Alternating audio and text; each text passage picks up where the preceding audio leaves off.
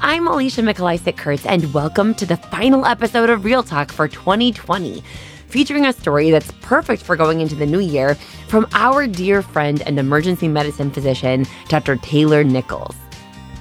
Looking back on the dumpster fire that has been 2020 for the majority of people living in this world, we can likely agree that, if nothing else, this year has challenged each of us in many ways.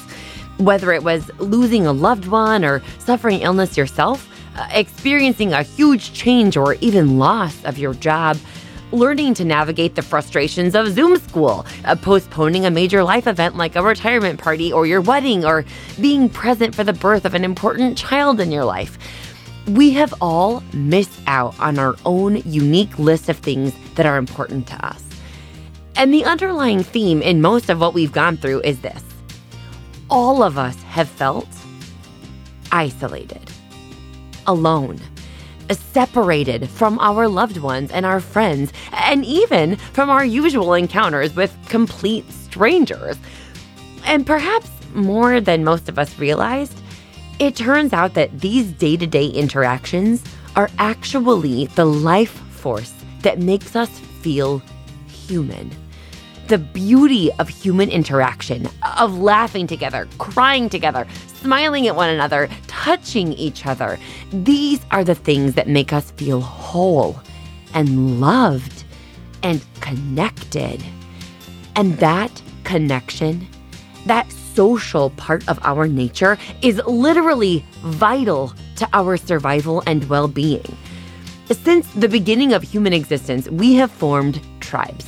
Communities of people that experience life alongside one another, that support and encourage each other, that carry us through the tough times, and that we, in return, serve when they are in need. This tribal nature, it's literally written into our DNA. It's at the very fabric of our being. And above all of the random trials that COVID-19 and the entirety of 2020 have brought us, in my mind, this separation, this ideological and social and physical distance between us, this is the thing that has made 2020 so friggin' tough. Looking to 2021, it seems there is definitely a new sense of hope out there, a proverbial light at the end of this tunnel for many reasons. But honestly, I can't help but keep thinking about how that tunnel is still pretty long. The reality is that even though we have a vaccine and the end of this feels within our reach, we will likely continue struggling through this separateness for many months to come. And who knows when we'll actually be able to have a conversation with somebody that we're ideologically opposed to without it being insanely heated, really divisive, and frankly, hurtful. I mean, heck, I just want to know when I'll be able to go out in public without a mask and smile at a person that I don't know as I open the door for them at a grocery store. Wouldn't that be awesome?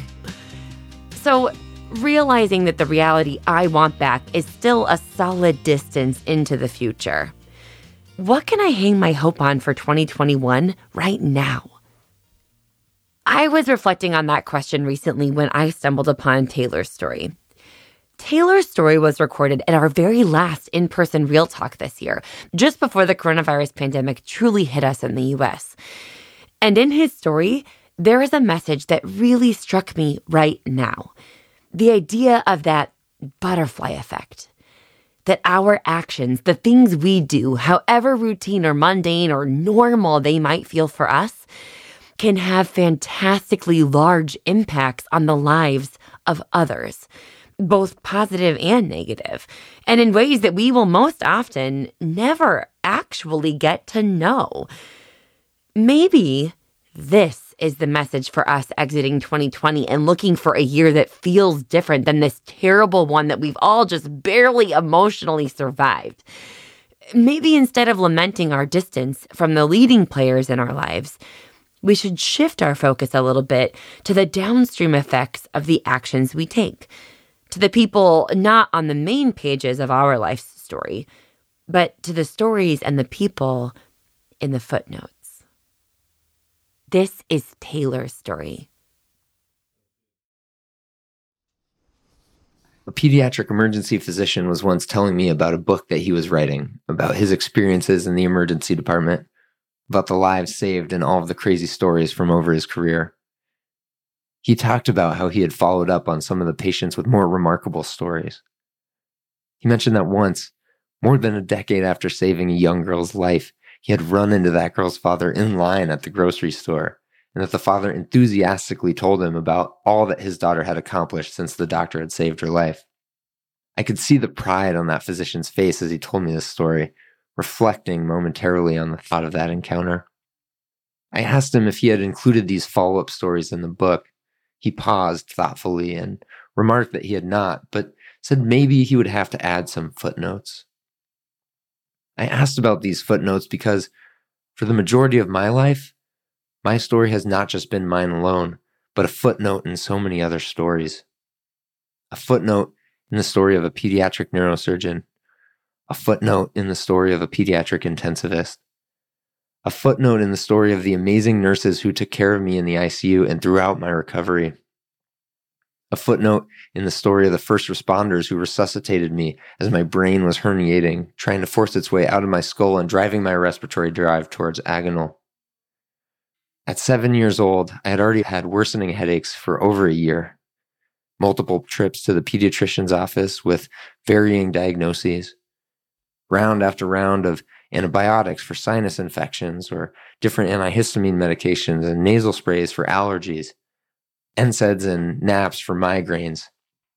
Eventually, early in the year in the 3rd grade, my teacher recognized that I wasn't drawing within the lines anymore. My handwriting was getting worse. I remember being called to the front of the classroom so he could ask me over and over to dot my I's and cross my T's. They were all askew. I wasn't lining up the letters anymore. I wasn't even writing on the lines. He recognized that something was wrong, and he called my parents. And of course, I didn't know this at the time, but they told me after the fact. At that point, I was still just an active kid trying to do active kid things, but I was just getting stopped in my tracks by these headaches. Not long after the call from that teacher, my parents were out of town for a wedding, and my younger brother and I were staying with a babysitter. On Sunday morning, I woke up vomiting, just woke up with a headache that I couldn't kick, and I couldn't keep anything down. I have this distinct memory of laying in bed with a bowl as a vomit basin while the babysitter called my parents, who then, of course, immediately raced home. My mom took me to an urgent care nearby where the physician said that this was probably just another bad migraine and that laying down and taking a nap in a dark room and sleeping might just help relieve the headache. But she also mentioned that she was going to refer me back to my pediatrician urgently to get a CT scan or an MRI as soon as possible. Of course, at the time, she didn't realize how right her intuition would have been. My younger brother was 5.5 years old at the time, and he and I were inseparable. When my mom and I got back from urgent care, I did as instructed and went to take a nap in a dark room and must have been asleep for a long enough time that my brother came in to wake me up. No more napping, time to get up and play. Instead, he found me laying unconscious in my room, slowly gasping for breaths, something that I now know to be part of what is referred to as Cushing's triad. My dad performed rescue breaths, my mom called 911, and I was rushed to the hospital. A CT scan showed massive hydrocephalus, a large tumor in my cerebellum blocking the normal flow of cerebral spinal fluid from around my brain and down my spinal cord. It required an emergency ventriculostomy, or a drain placed into one of my ventricles in my brain to gradually release the pressure that had built up. 3 more operations to remove the tumor and then to place a VP shunt, and 2 weeks in the ICU later, and I was relearning to walk down the halls of UCSF. Eventually, I was able to finish a lap outside the hospital, and I was on my way home. The next step of my recovery journey ahead of me, and an entirely new determination. For years, I hated to tell that story. Hated it. I tried to avoid or shy away from the questions as much as possible. Not so much because the experience was traumatizing or that I felt deeply uncomfortable discussing it, but because I didn't want that one story, that one moment in time to define my entire life. Leaving the hospital just shy of my 8th birthday, all I ever wanted to do was to be able to go back to school and be a normal kid again. I didn't want to carry these scars. I didn't want to be seen as special or different or require some sort of special treatment. And so I spent the next decade and a half trying hard to hide from rather than embrace the ways that this experience had changed the course of my journey. And yet, how could it have not? In that hospital bed, I decided that I wanted to become a physician. I felt that there was no greater gift that one person could give another than to dedicate their life to save others. Just as so many people had worked hard to save mine and created another footnote in their stories, I hoped to be able to make that footnote worthwhile. The thought of those footnotes is what drove me. The perpetuation of impact of saving or possibly changing one person's life opens the possibility of that person going on to accomplish great things, of having a positive impact on the world. Like threads across time, our stories stretch so far beyond ourselves. With each footnote, those stories continue to branch and grow. And how many footnotes do those pediatric neurosurgeon and that intensivist, those nurses and those first responders have in their stories? Think about that for a moment. Imagine the scale. Medicine has given me the incredible gift of a second chance at life. But I feel that I'm even luckier now as an emergency physician to become more than just a footnote in their stories and to begin to have footnotes of my own. Footnotes in a story that I hope will one day be worthy of writing a book about when I approach the end of my own career. And as with the pediatric emergency physician, the value of the stories in that book would never be about me or my journey. The story is the footnotes, the strands that, when woven together, form the quilt of our collective humanity. Thank you.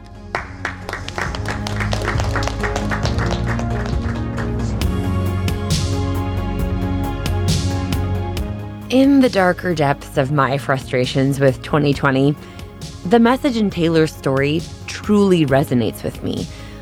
While I cannot necessarily have the interactions that I'm used to with the people that mean the most to me, I can always try to live in such a way that those I do come in contact with are better for having interacted with me that day. The interconnectedness of humans, of course it's beautiful when we consider the love and happiness that we get from the people closest to us. But it's all the more incredible to realize that this connection extends so much further than our own circle. We are all a part of this interwoven and tangled, endless web of humanity. We all leave traces of our life in the footnotes of other people's stories, just like they leave them in ours. I often think about the people who have shaped my life, the teachers, the friends, the named characters that were an obvious role in my story. But it's less often that I realize the impact of the people that don't touch me directly, but whose work, dedication, attitudes, choices have absolutely affected me. For example, as a female doctor, I can name my own personal mentors and the icons that I look up to for sure. But there are hundreds and thousands of other women that came before me whose names I will never know, who directly paved the way to allow me to do the work that I do now. And there's an equal number of men who, in their own way, were open-minded and forward-thinking enough to help those women do it. And while I will never know those people by name or the specific challenges that they faced, the moments that they struggled, or the failures that they felt, I am still living directly in the path of their success. And what about you? Whose story are you a footnote in? And who are the people that may not know it, but have heavily influenced the path and the outcomes of your own life, in both good and bad ways? And what about the stories that you're influencing in your life's work? What are the footnotes that you're writing out there in the world? Are they things that you're proud of? Or do you feel like you have some work to do? Maybe that's the message for all of us as we gear up for another probably not so idyllic year. That no, we cannot just go back to life as normal. And yes, we are going to continue to feel alone and separated in ways that we do not like. But if we all try to be the best that we can be, to be the most generous, the most patient, the most forgiving and understanding, to be better at listening instead of just doubling down on our own views, to be more concerned about being kind and looking at the greater good rather than being really upset about something simple and kind of stupid like whether or not you feel like wearing a mask in public. If we all individually worked to be our own best version of humanity in 2021, how long, how beautiful, how awesome could the footnotes of our lives be then? Thank you to Taylor Nichols for sharing his story with us, to Marco Gonzalez, our sound engineer, and to all of you for listening. Happy New Year. I'm Alicia, and this is Real Talk.